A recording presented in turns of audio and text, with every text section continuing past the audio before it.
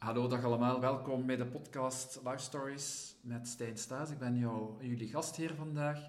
En vandaag hebben we bij ons Anne de Wolf.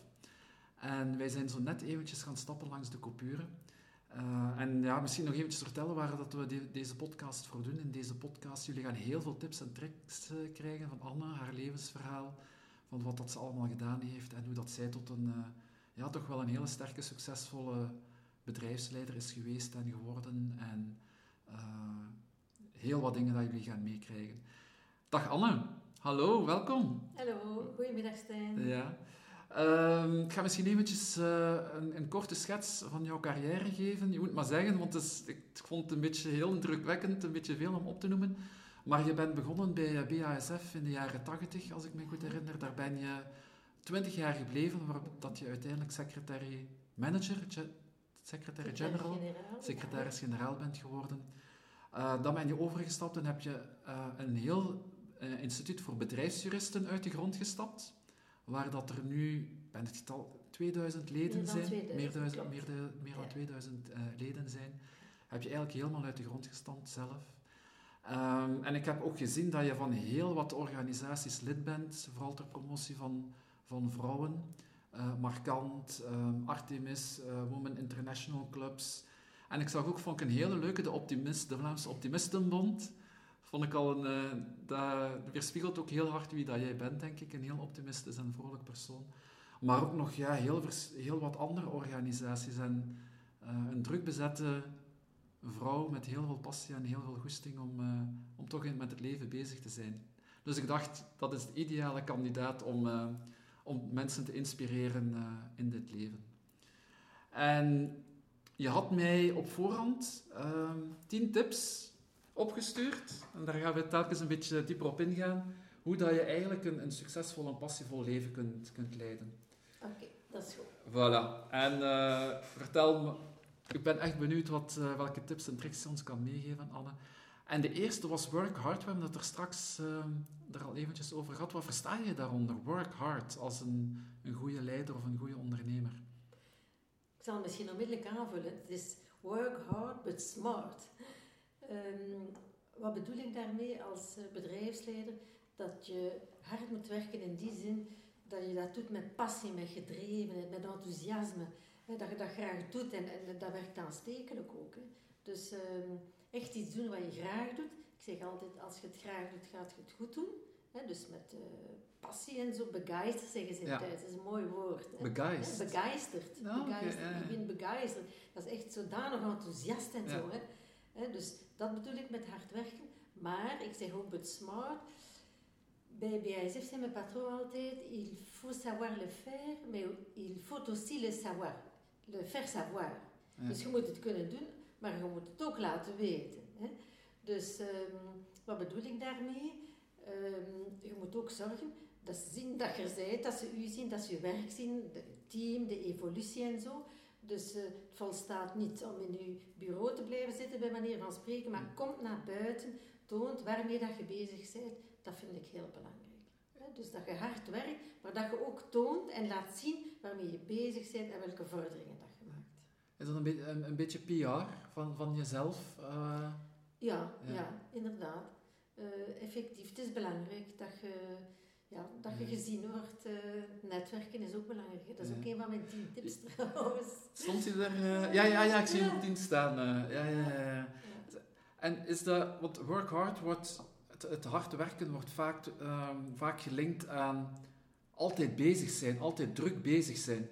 Is dat iets essentieel om succesvol te zijn, gewoon het druk bezig zijn? Nee. Dat bedoel ik niet met hard werken. Je moet het op een intelligente manier doen.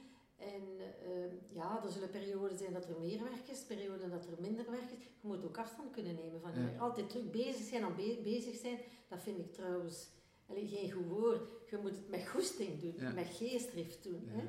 Dus ik denk, je moet je ding doen. Ga ervoor en als je het doet, moet je het goed doen. Dat bedoel ik eigenlijk met hard werken. Heb je dat zelf ook altijd zo gevoeld dat je begeisterd was met wat je deed? Ja. Eigenlijk wel, want anders zou ik het niet gedaan hebben. Dan zou ik waarschijnlijk iets anders gedaan hebben. Maar ik vind dat heel belangrijk. Passie, gedrevenheid, ja. Heb je dat op een bepaald moment ergens kunnen ontdekken? Van oké, dit is het, dit wil ik nu doen. Of dit is wat ik niet wil doen. Want ik weet dat je ook voor de Bali hebt gewerkt. En daarvan zei ja, dat is toch dat was minder jouw ding. Dat klopt. Ik ben begonnen aan de Bali, rechten gestudeerd, de klassieke traditionele, juridische beroepen, advocaat. Ben dat dan ook een paar jaar geweest in Brussel. Ik was aan de Bali in Brussel, maar ik deed het niet graag. Ik miste, eigenlijk het bedrijfsleven. Ik wou meer in de ondernemingswereld. Ik ben heel blij dat ik het gedaan heb. Dat moet ik wel eerst zeggen. Want als je dan bedrijfsjurist wordt zoals ik, dan heb je die ervaring opgedaan. Als je dan, ik zal het zo zeggen, als bedrijfsjurist werkt met advocaten, dan weet je wat hun job is, wat zij kunnen en wat zij niet kunnen. Hè? Dat je kunt complementair zijn. Dus ik vind dat heel belangrijk. Maar nee, ik deed het niet graag. En als je het niet graag doet, dan moet je veranderen. Dan moet je iets anders doen. Heb je daar lang over getwijfeld? Eigenlijk niet. Nee. Ik heb ook informatie gevraagd, raad gevraagd. Je bent niet alleen. Ik vind het heel belangrijk te luisteren naar de mensen, veel contacten te hebben. Je moet dan wel je eigen ding doen, zelf je conclusie uittrekken. Maar hoe meer informatie dat je hebt, denk ik, hoe beter dat je beslissing gaat kunnen nemen. Ja. Je zou kunnen zeggen, als je heel veel informatie hebt, kun je daar ook in verliezen en geen beslissing nemen. Wat maakt dat het jou niet verlamt om dan toch een beslissing te kunnen nemen? Ik denk mijn attitude. Attitude is a little thing that makes a big difference. Mijn attitude, mijn positieve ingesteldheid, niet bij de pakken blijven zitten. En bewust bezig zijn. Bezig zijn, zeg ik juist, is geen goede term. Dus zaken doen die je graag doet en met visie ook. Dat is ook belangrijk dat je kijkt, voilà, in een bepaalde richting, daar wil ik naartoe. En als het niet gaat, dan gaat het niet en dan verander je. Dan doe je iets anders. Maar trekt er wel je lessen uit. Ook. Ja. Dat brengt ons een beetje naadloos bij het tweede punt. Twijfel nooit aan jezelf. Hè? Want als je inderdaad op een bepaald moment voelt van dit is het niet, zou je kunnen beginnen te twijfelen aan jezelf. Ben ik wel goed genoeg om deze job te doen? Of wat moet ik aanpassen? Of hoe was dat voor jou? Klopt, dat is wel heel belangrijk hoor. Niet twijfelen aan jezelf, zelfvertrouwen hebben, zeker voor vrouwen. Want wat zie ik dikwijls dat ze mij ook de vraag stellen, ga ik dat wel aankunnen? Ja, zeg dat toch niet? Nee, ga ervoor. En dan zie je wel wat het geeft. Maar bijvoorbeeld ook als vrouwen mij vragen van ik wil van job veranderen of zo. En dan zien ze iets dat hun interesseert. Dan gaan ze kijken van voilà, ze vragen dit en dat. En als ze 80% zeker zijn dat ze aan de criteria gaan beantwoorden, gaan ze misschien de stap zetten. Wat doet een man? Ik wil je niet veralgemenen zijn. Die zegt, na 20%, we gaan ervoor. En dat zie je wel. En dat is zo belangrijk voor, als je vooruit wil ook. En ook in de raden van bestuur en zo. Ik heb nu verschillende mandaten ook. Ik ga eerlijk zeggen, ik heb niet gedacht van, ga ik het wel aankunnen? Maar ik heb wel de vraag gesteld, waarom denk jij dat ik de juiste persoon ben om dat mandaat te vervullen? Dus misschien zit er toch wel ergens nog in. Maar je mocht zeker niet twijfelen. Je moet zelfvertrouwen hebben en ga ervoor. Dat is heel belangrijk.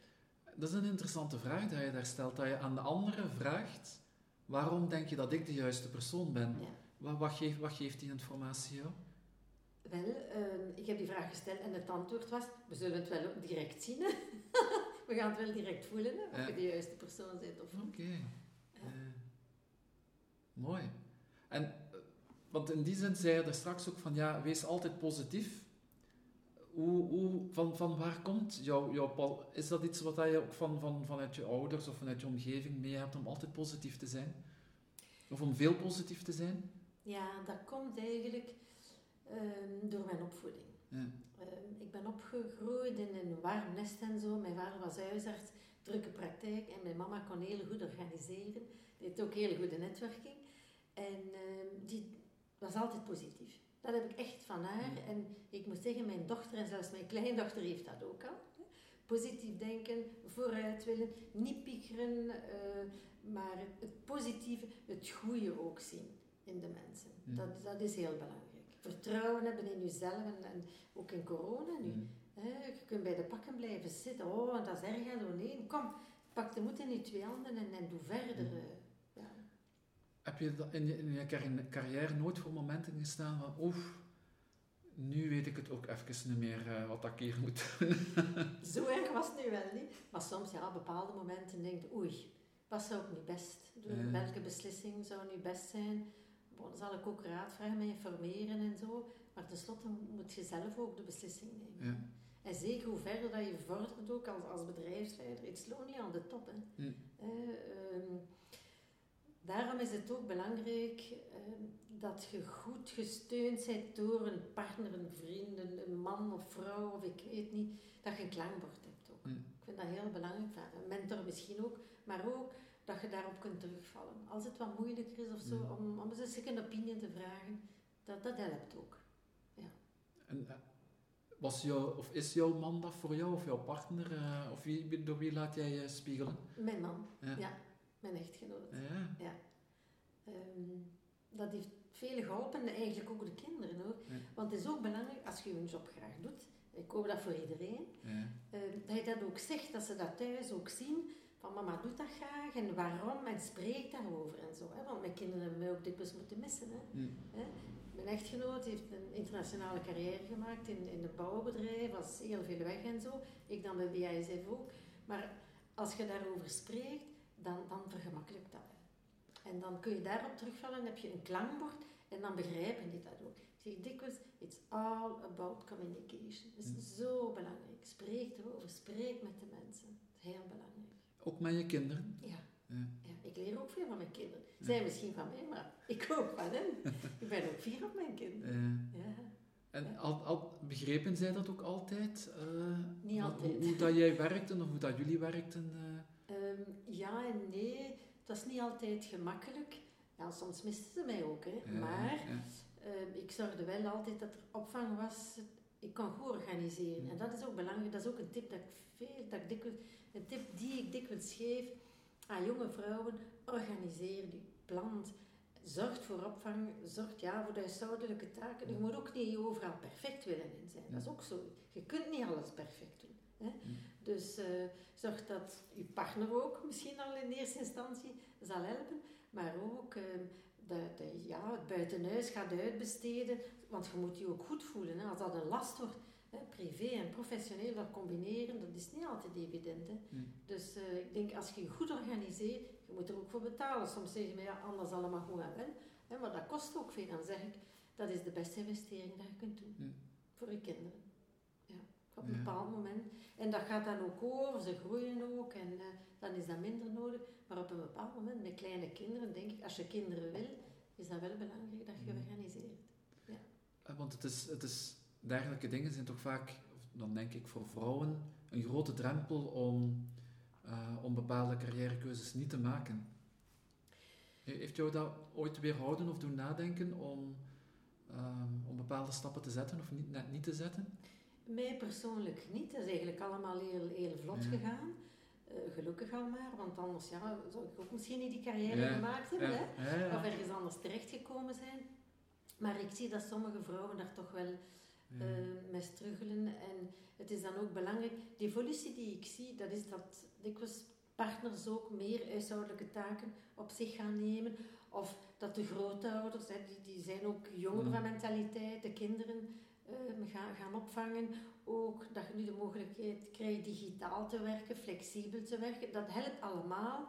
Maar ik ga toch nog zeggen, de man en zo, die zal wel helpen. En de kinderen naar school voeren of dit of dat. Maar de echte organisatie van het huishouden, misschien gaan veel mensen dat niet graag horen, berust toch dikwijls nog bij de vrouw. Ja. Zij zal plannen en doen en organiseren. Ja. Het verandert, het verbetert. Maar er is nog veel werk. En dat kan dus vrouwen inderdaad soms verhinderen om bepaalde stap te zetten. Dat ze zeggen, nee, we willen dat nu niet doen, maar we gaan het misschien later doen. Dat kan ook. Hè. Dat kan ook. Is er iets wat je ook van je moeder hebt geleerd om te organiseren en te plannen? Of hoe heb je die eigenschap jouw eigen gemaakt? Want dat is ook natuurlijk wel iets wat je kunt leren, hè? Om te plannen en te organiseren. Dat kan je inderdaad leren, maar ik heb dat ook wel thuis gezien. Mijn mama kon heel goed plannen en organiseren. En dat zit in mij, denk ik. Ja, ik heb dat meegekregen in mijn opvoeding. En ik zeg altijd, l'éducation, c'est quelque chose qu'on n'a pas, qu'on ne sait pas acheter. Dat heb je of dat heb je niet. En dat draag je voor de rest van je leven mee. Dat is een heel belangrijke opvoeding. van thuis uit. Het zit in de genen, je hebt het meegekregen. Een warm nest dat je uitkomt is ook belangrijk. Hè? En probeer dat ook aan je kinderen mee te geven. Want dat klinkt nogal een beetje deterministisch misschien, maar is er een mogelijkheid tot verandering voor mensen die niet uit een warm nest komen? Hoe kijk je daarnaar? Kunnen die ook nog veranderen? Of is daar nog een mogelijkheid tot wel het leren, plannen, organiseren of een warm nest Ik creëren? denk dat je dat kunt leren ook. Ja. Maar het zal gemakkelijker zijn als je het meegekregen hebt. Hè? Ik zal het misschien zo zeggen. Het zal gemakkelijker zijn als je het hebt meegekregen, maar inderdaad, je moet flexibel zijn en je aanpassen. Je kunt dat wel leren. Hè? Ja. En het zal je helpen ook als je goed kan plannen en realistisch plannen ook. Dat is ook belangrijk. Hè? Dat kunnen wij leren. Ja, je hebt genoeg cursussen. Misschien kunnen ze een cursus bijkomen volgens tijd. Een van de punten waar dat ik inderdaad rond werk is rond focus en routines. En wat zijn dingen die dat voor jou werken? En net omdat het zo belangrijk is om enige mate van organisatie en planning in je leven te hebben, die dat routineus kunnen verlopen, zonder dat je daarbij moet nadenken eigenlijk. Want op het moment dat je moet beginnen na te denken, elke dag opnieuw, dat kost je energie. Energie die dat je niet kunt besteden aan je hobby of aan je business. Stel, ik neem altijd het voorbeeld van, wat hebben Albert Einstein, Steve Jobs en... ben ik even kwijt, van Google. Dat is wat. Die 3 topmensen, wat hebben die gemeen? Ik weet het niet. Die doen elke dag dezelfde kleren aan. Oei, dat is niet voor mij. En zij doen dat omdat dat zo gemakkelijk is, dat ze eigenlijk niet moeten nadenken, dat ze niet moeten nadenken welke kleren dat ze moeten aandoen. Dat bespaart hun 5 tot 10 minuten tijd elke dag. En die 5 tot 10 minuten tijd kunnen ze gebruiken om hun energie te richten op waar dat ze echt mee willen bezig zijn. En het uitfilteren van elke futiliteit of banaliteit, in hun ogen dan, of in jouw ogen, geeft u energie om echt te doen wat je echt graag wilt doen.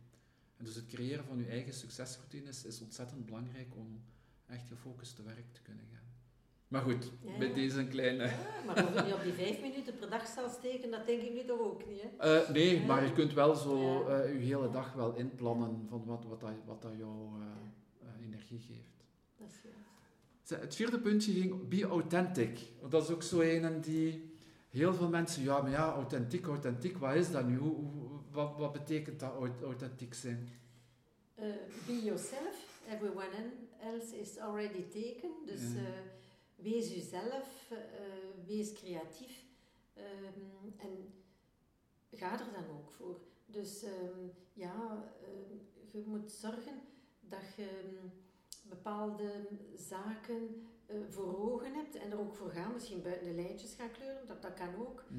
Maar authentiek zijn, jezelf zijn en je dat misschien niet te veel laten beïnvloeden. Beïnvloeden is nu eigenlijk ook geen goed woord, maar je moet ervoor gaan en je moet jezelf zijn, je eigen accenten leggen. Ik zal het zo zeggen. Dat is ook een beetje de gut feeling, je buikgevoel. Hè? Ja. Dus wees authentiek, wees jezelf en ga ervoor en dan lukt dat. Ja. Is dat een beetje jouw eigen verhaal kunnen brengen? What's your story? Ja, inderdaad. En dat zal voor iedereen anders zijn. Maar dat is ook juist de rijkdom. Hè. We zijn allemaal anders. Hè. Ja. Maar ik zeg altijd, je moet proberen het goede uit elke mens te halen. En wat zou er in jouw ogen, wat belemmert er iemand om authentiek te zijn? Wanneer voel jij dat je niet authentiek bent? Of niet authentiek kunt zijn? Misschien door een gebrek aan zelfvertrouwen, denk ik. Dat ze schrik hebben om hunzelf te zijn, van wat gaan de ander daarover denken of zeggen. Dat denk ik, ja. Te veel in andermans plaats denken. Ja. Of wat gaat de ander zeggen, wat gaat de ander denken? Voilà, je komt uit voor je eigen mening en zijn de anderen niet akkoord, dan zijn ze niet akkoord. Ja. Maar je moet dat durven, hè. Dat is niet altijd evident ook. Hè. Dat hangt ook af in welk milieu dat je zit en welke groep. soms is dat voor mij ook gemakkelijker dan... Heb je dat zelf altijd goed gekund om voor je eigen mening uit te komen?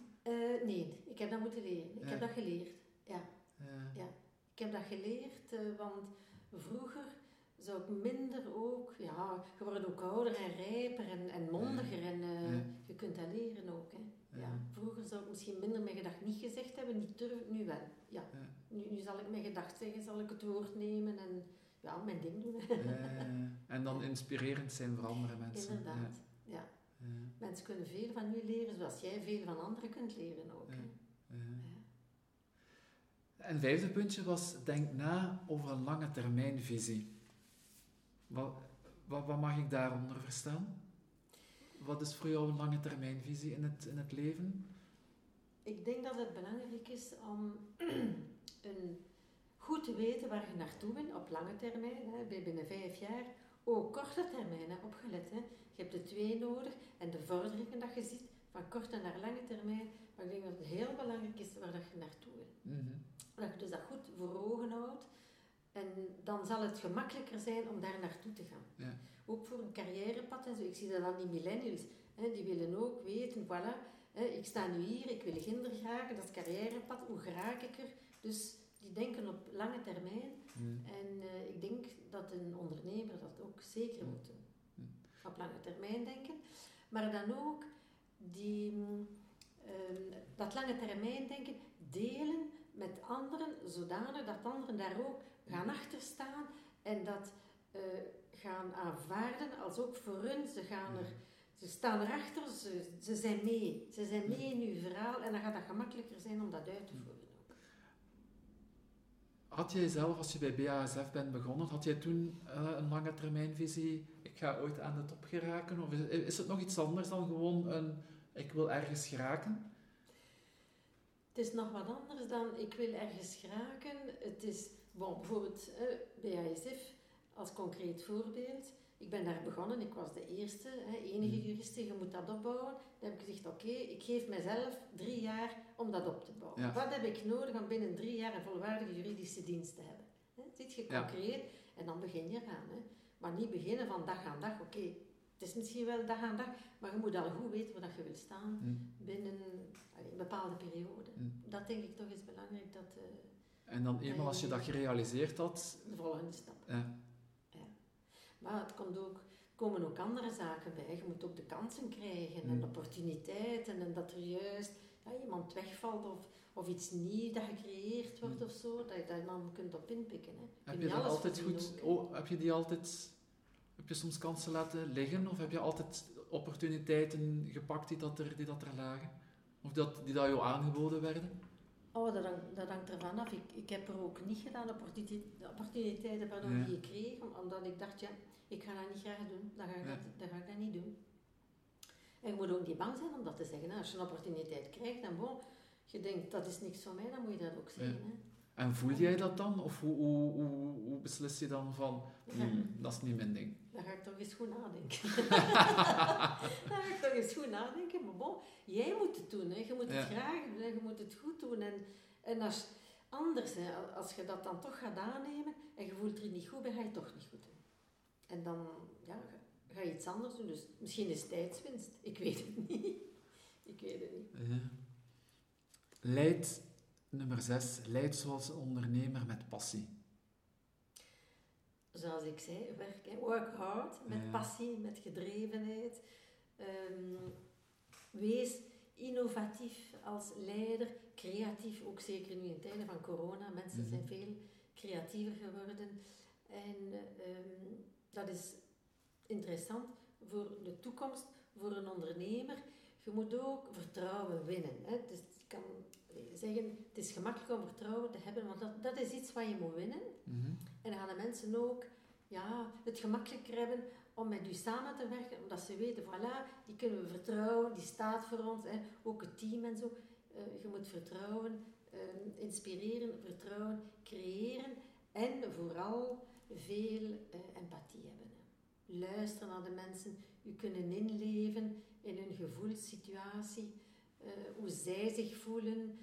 Dat is ook voor mij een element als leider, als verantwoordelijke. die meer en meer ook naar voorkomt, naar boven komt. Je hebt het IQ, maar het EQ is minstens even belangrijk. En ik weet niet Stijn wat jij daarvan vindt, dat dat nu meer en meer aan belang wint. Of is dat een gedachte van mij? Ik denk dat je daar volledig... Ik volg dat volledig. Ik denk dat er een hele periode is geweest waarin dat het EQ of de erkenning van de menselijkheid of van de mens in de werknemer ontkend werd of genegeerd werd. Een te strikte scheiding van werk en privé. Als je niet weet wat er in mensen omgaat, ja, je kunt niet van iemand verwachten als hij voor zijn computer zit en hij heeft een ziek kind, of hij of zij heeft een ziek kind, ja, dan zit dat in het hoofd, punt. En het is altijd beter, denk je, dan vraag daarachter of pijl daarachter en voel mee. En dan komt het inderdaad op empathie aan, van ja, kijk, hij presteert misschien wat minder, maar zijn dochter of zoon is ziek. En als hij dat al kan uiten en jij luistert daarnaar als leider, is de helft van de stress al weg. Ja, luisteren, daar zeg je ook iets. Ja. Dat heb ik toch ook moeten leren hoor. Maar ik ben erkend bemiddelaar, ik weet niet of ik dat al heb gezegd. Ja, ik had wel gezien op jouw LinkedIn. Ja. Ja. En ik heb dus een opleiding gevolgd bij B-Mediation, een beetje reclame ondertussen. En daar leer je dus echt luisteren, de juiste vragen stellen, de gerichte vragen, inleven, herformuleren. Dat is ook iets wat je kunt aanleren. Hè? Want je gaat misschien de vraag stellen, kun je dat of kun je dat niet? Dat is iets wat dat je wel kunt aanleren en je moet het ook oefenen. Hè? Van waar kwam de noodzaak of de erkenning dat je dat moest doen, Anne? Dat is wel interessant. Nu ga ik eens iets vertellen. Ja. Als ik directeur-generaal was van het Instituut voor Bedrijfsjuristen, was ik dus ook lid van de raad van bestuur van B-Mediation, die dus de opleidingen verzorgt van bemiddeling. En ik zag dus dat er cursussen werden gegeven en dat interesseerde mij wel. En ik dacht, ik zou misschien ook wel die cursus kunnen volgen. Maar natuurlijk, als je in de raad van bestuur zit, dan moet je wel goede punten halen, hè? Als bestuurder. Dus ik heb nog nooit in mijn leven zo gestudeerd en examen afgelegd met brio. En ik ben heel blij dat ik dat gevolgd heb. Het is dus eigenlijk gekomen doordat ik zag wat dat die opleiding inhield. En ik dacht, dat kan mij van pas komen.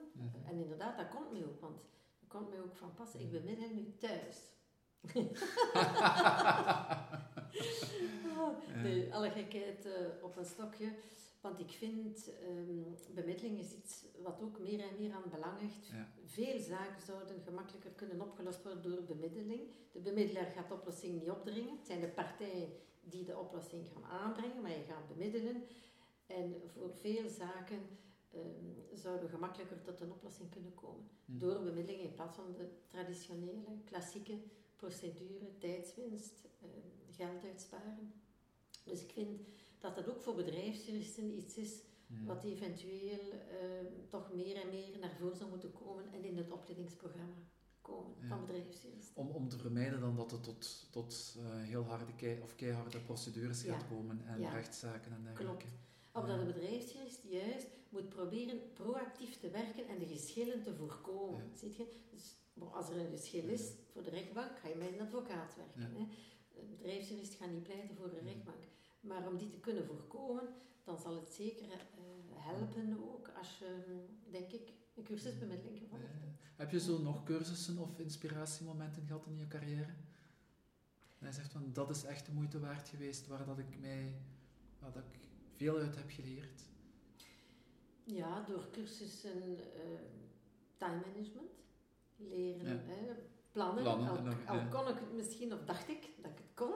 Je kunt er altijd bijleren, realistisch inschatten, want ik heb heel weinig geduld. Dat is ook iets dat ik heb moeten leren, geduld hebben. Dus realistische plannen, dat het allemaal niet erop gaat, dat heb ik ook wel...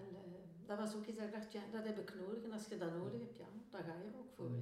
Ik vind het fijn dat je zegt, ik heb dat toch moeten leren, geduld en het plannen. En is het een kenmerk van, het staat er nu niet bij, is het een kenmerk van een goed leider om zijn fouten of gebreken of zijn mindere kanten, om die te herkennen en daar iets mee te doen?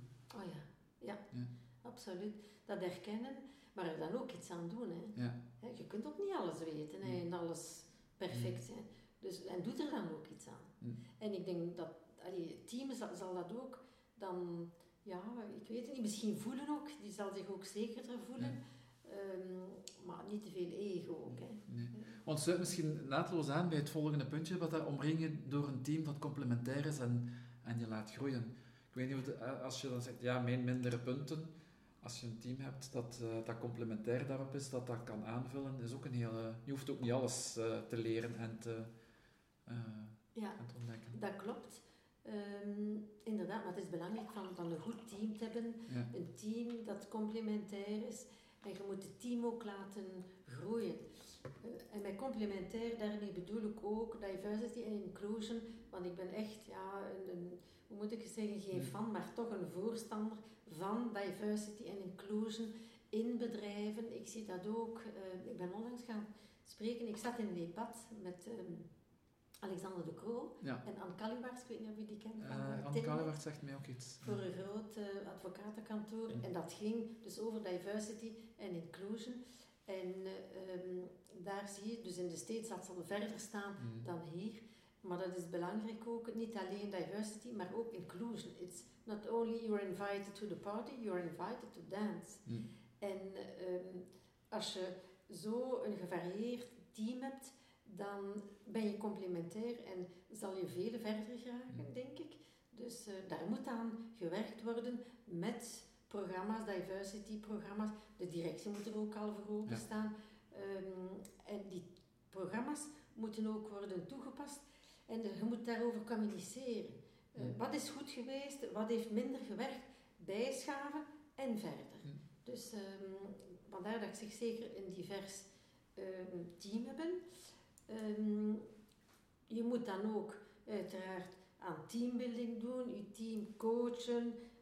Belangrijk, zoals ik zei, nu in coronatijden, dat je bijvoorbeeld 's morgens eens belt met iedereen, vanaf welk team, als je 100 man hebt, dan gaat dat niet, met een klein team is bellen van, voilà, en hoe is het, en wat heb je gedaan, en luisteren, empathie, u in de plaats stellen, en dan ook de teambuilding, samen is een vergadering beleggen, digitaal of in het echt, hè, als ik het zo mag uitdrukken.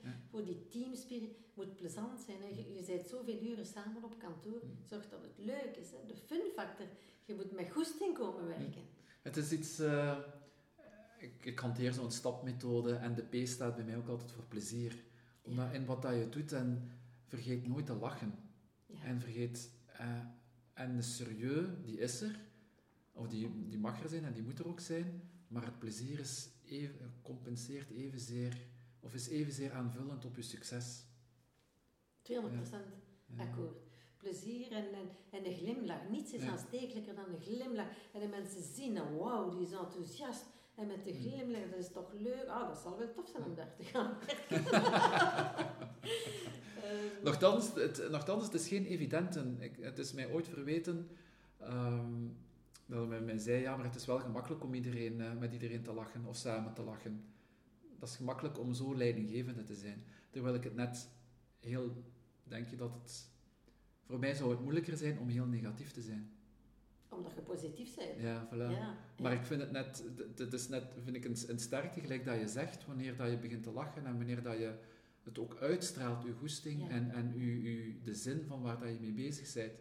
Dan komt automatisch een glimlach op je gezicht en dan zien mensen ook plezier. Inderdaad, en dan is het ook plezant, de fun factor. En ook humor is ook belangrijk. Ik heb veel voordrachten moeten geven, speechen en het woord nemen en zo. En dat doet wonderen. Hè. Natuurlijk de juiste humor op het juiste moment, maar dat breekt het ijs ook. Dat vinden ze plezant en dan doen we weer verder. En zo. Maar je moet er natuurlijk aan werken en ook...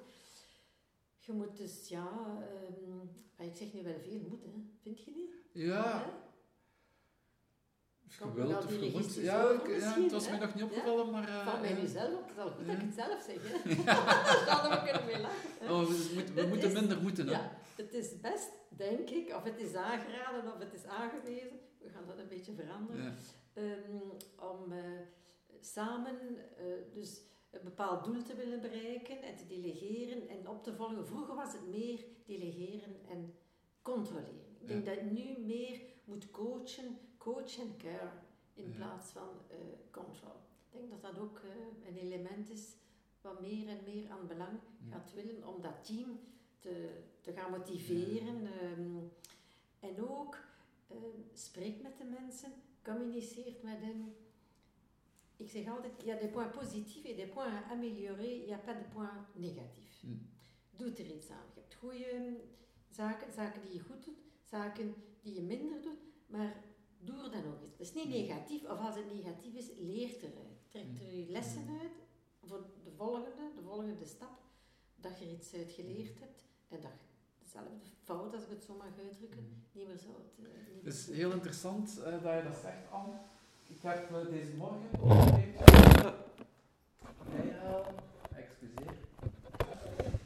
was ik een boekje aan het lezen van Dale Carnegie.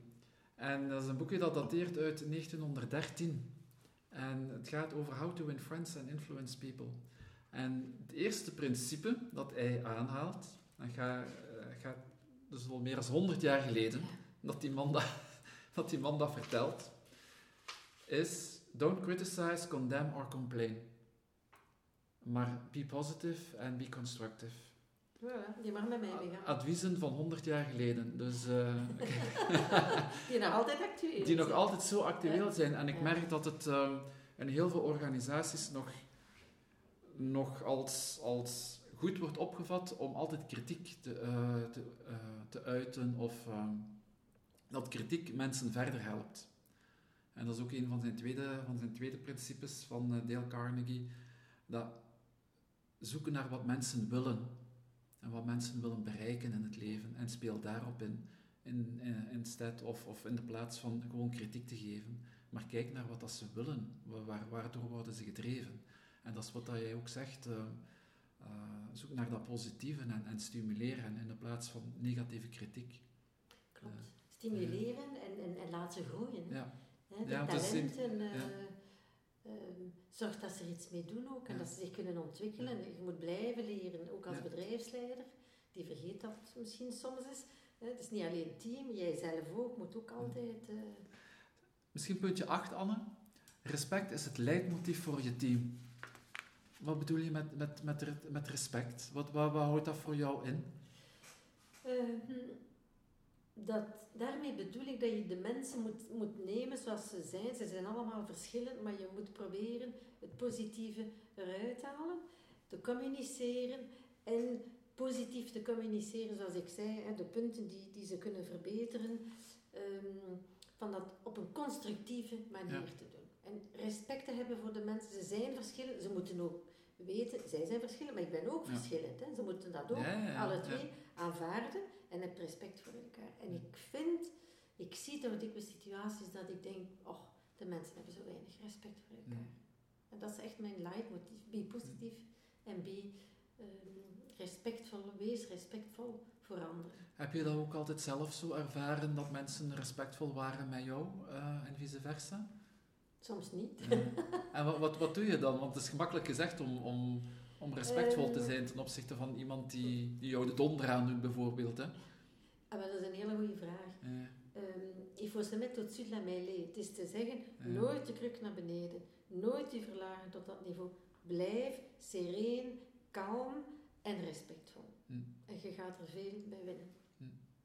Zeker niet respectvol zijn. Dat die ander dat doen ook, maar dat doe jij niet. Dat vind ik. Ja, dat is mijn idee, mijn mening. Ja. Het is je bewust blijven van de negatieve attitude die dat een ander vertoont, maar er niet in meegaan. Niet in meegaan, integendeel je waardig tonen. Ja. Je waardigheid. Is dat een beetje... mag ik het zo ver drijven dat je zegt van... als iemand jou slaat op je rechterwang, bied hem je linkerwang aan? Je zal er op een klop terugkrijgen, denk ik. Nee, maar het is toch... Ja... Respect is ook iets dat iedereen zou moeten hebben, ook in privé-situaties. Wees eerlijk en correct en heb respect ten opzichte van elkaar. Ja, een grote gave, denk ik. Ja. En dat hoeft daarom niet te betekenen dat je iemand moet afbreken of negatief moet aankijken, iemand negatief moet bejegenen of jaloezie. Nee. En volk. Jaloerse mensen zijn gevaarlijke mensen, zeg ik altijd. Hè. Gefrustreerde mensen zijn dikwijls jaloerse mensen en gevaarlijke mensen. Bon, die zijn er dan ook. Probeer er zo weinig mogelijk mee te maken hebben, maar als het zo is, stel je daarboven, gedraag je waardig en heb respect. Niet altijd ook evident, empathie neem ik te aan. tonen. Hè. Dat kan ook zijn en je weet ook niet wat die mensen hebben meegemaakt. Hè. Dat ze zo geworden zijn. Ja. Hè.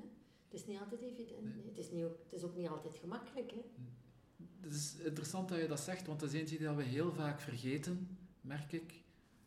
Dat we niet stilstaan hoe dat de ander tot dergelijke situaties is gekomen. Ja, dat bedoel ik ook. Er zit vaak een heel groot verhaal achter. En vaak heel pijnlijke verhalen ook. Want dat zijn daden natuurlijk niet verantwoord. Maar er zit vaak wel een hele historiek en een hele historiek achter waarom dat hij nu op dit moment tot dergelijk gedrag is gekomen. Ja. Wat het niet verantwoord, hè? Klopt, niet verantwoord, maar dat gaat het misschien gemakkelijker maken voor je ook om daar toch mee te werken. Ja. Hè, als je dat begrijpt. Ja. Ja. En is dat dan ook het durven vragen stellen en er dan toch nog het beste proberen uit te halen? Ja. Ik heb ooit eens gezegd, ik heb een gat in de markt gevonden. Negatieve boodschappen overbrengen. Mensen kruipen soms liever in een mollengat dan het te zeggen, maar spreek toch met elkaar. Communiceer en zeg het ook. Hè? Zeg het op een goede manier, maar spreek met elkaar. Luister. Je kunt zoveel van elkaar leren ook. Dat is, communicatie. It's all about communication. Ik kan het alleen maar herhalen. Ik weet niet of ik akkoord ben, maar bon. Maar ik ben zeker akkoord. Je moet mijn ding doen, heb je gezegd. Hè? Zeg je wat ik denk, dat is heel belangrijk. Ja. En het is iets waar dat we zo... wat ons wel vaak afgeleerd wordt om open en oprecht te communiceren en gewoon je gedachten zeggen. Ja. Mensen hebben soms schrik ook. Durven het ook niet altijd zeggen. Zeg het op een correcte manier, waar dat je denkt dat het correct is. Heb je daar zelf ooit hinder van ondervonden door echt oprecht je ding te zeggen dat je dan daar negatieve gevolgen van hebt moeten ondergaan? Goh, mensen zijn misschien niet altijd akkoord, maar bon, ze moeten ook niet altijd met mij akkoord zijn. Hè? Nee. Huh? Nee, eigenlijk niet speciaal. Nee. Laat dit dan een voorbeeld zijn. Hè? Dat heb ik niet gezegd. Maar je moet wel een rolmodel en een voorbeeld. Dat is nog iets anders ook. Hè? Als voorlaatst had je zorg voor een goed evenwicht privé en professioneel. Ja. Probeer toch privé en professioneel te scheiden op bepaalde momenten dat je zegt, voilà, nu ga ik de knop omdraaien. Het is nu weekend. Probeer niet naar je mails te kijken, maar meer naar je partner en je kinderen of kleinkinderen. Anders blijf je bezig, hè, om de term te gebruiken die je hebt gebruikt. Dus het is belangrijk dat je kunt de knop omdraaien, dat je het kunt scheiden. Hoe moeilijk ook, ik heb dat ook moeilijk gehad. Ik geef dat heel eerlijk toe. Ik heb dat ook moeten leren, want ik was ook altijd zodanig enthousiast en gedreven. Maar het is toch belangrijk dat je het kunt van je afzetten. En dan moet je zien, om je te ontspannen, wat doe je? Ik ga graag fietsen, anderen gaan mediteren of gaan stappen, hè? Zoals jij, of gaan yoga doen. Ik heb ook yoga gevolgd, ik heb daar ook heel veel aan gehad. Dus mens sano en corpore sano, privé en professioneel, proberen te scheiden en een gezond evenwicht ook te houden. Hij zei fietsen, yoga, mediteren. Heb je nog hobby's of zaken gedaan die dat het voor jou makkelijker hebben gemaakt in het leven? Relativeren, denk ik. Maar mediteren doe ik niet. Nee, Fietsen en yoga. Ja, fietsen en yoga. Dat wel. Sporten, buiten zijn, naar zee gaan uitwaaien. Dat helpt ook. Echt afleiding of ontspanning. Weg uit je huis ook, uit je kot. Naar buiten komen. Mensen zien ook. Soupeekes met vrienden, vriendinnen en elkaar. Ja, dat doe ik ook heel graag. Dat kan mij ook ontspannen. Ja. Dat brengt ons tot bij het laatste puntje, het netwerken. Want dat is nog iets anders, want we hebben het er straks ook over gehad. Het netwerken en het gaan eten en dineren met vrienden en vriendinnen. Daar maakt hij een onderscheid tussen. Ja, juist. Ja. Dus iemand zei mij, om te netwerken, je moet overal zijn. Ik dacht, overal? Ik kan nu toch niet overal zijn, al de recepties. Ik heb er wel heel veel gedaan, in een groot netwerk uitgebouwd. Maar ergens moet je goed weten waar je naartoe gaat, waar je niet naartoe gaat. Bereid je ook voor als je naar dergelijke netwerkevenementen gaat. Ik wist dan, ik probeerde op voorhand de deelnemerslijst te krijgen. Wie zou ik graag zien? Wat is belangrijk en zo? En geef. Je moet heel veel geven, geef heel veel en dan krijg je dubbel zoveel terug. Dus ik wist wel goed welke mensen en wat belangrijk was, maar geef vooral, luister en dan op een bepaald moment kan het toch van pas komen. Ik zie dat ook bijvoorbeeld aan mensen die een job verliezen of van job willen veranderen. Als ze een nieuwe opportuniteit vinden, is het heel dikwijls dat ze het gevonden hebben via hun eigen netwerk. Ja. Dus ik geef dan als raad, bouw je netwerk op. Misschien heb je het niet nodig, of denk je dat je het niet nodig hebt. Ik heb dat gezien bij BASF. Ik had een groot netwerk opgebouwd, ik had het niet nodig. Als ik dan CEO werd van het Instituut van Bedrijfsjuisten, had ik het wel nodig. En dat is enorm van pas gekomen. Ja. Ik heb het dan ook uitgebreid. En deel dat ook mee met anderen. Vandaar dat ik nu veel mensen in contact kan brengen. Connecting. Als ze een andere job zoeken, onlangs nog 2 advocatenkantoren die nu gefusioneerd zijn, die dat aan mij hadden gevraagd. Maar wat ik u gezegd heb, Stijn, dat zijn professionele relaties. Ja. Voor mij is dat netwerking is professioneel. Daarnaast heb ik mijn privé, ook netwerk, ik noem dat dan mijn vrienden. Maar het is volledig gescheiden. Ik zie dikwijls bij mannen, is dat privé en professioneel netwerk. Eén netwerk bij mij is dat bewust gescheiden. Waarom? Ja, dat is anders. Op kantoor, dat is professioneel, dat zijn geen vrienden. Ik werk niet met familie of vrienden ook. Ik heb dikwijls gezegd aan mijn team, wij zijn geen vrienden, wij zijn collega's, maar geen vrienden.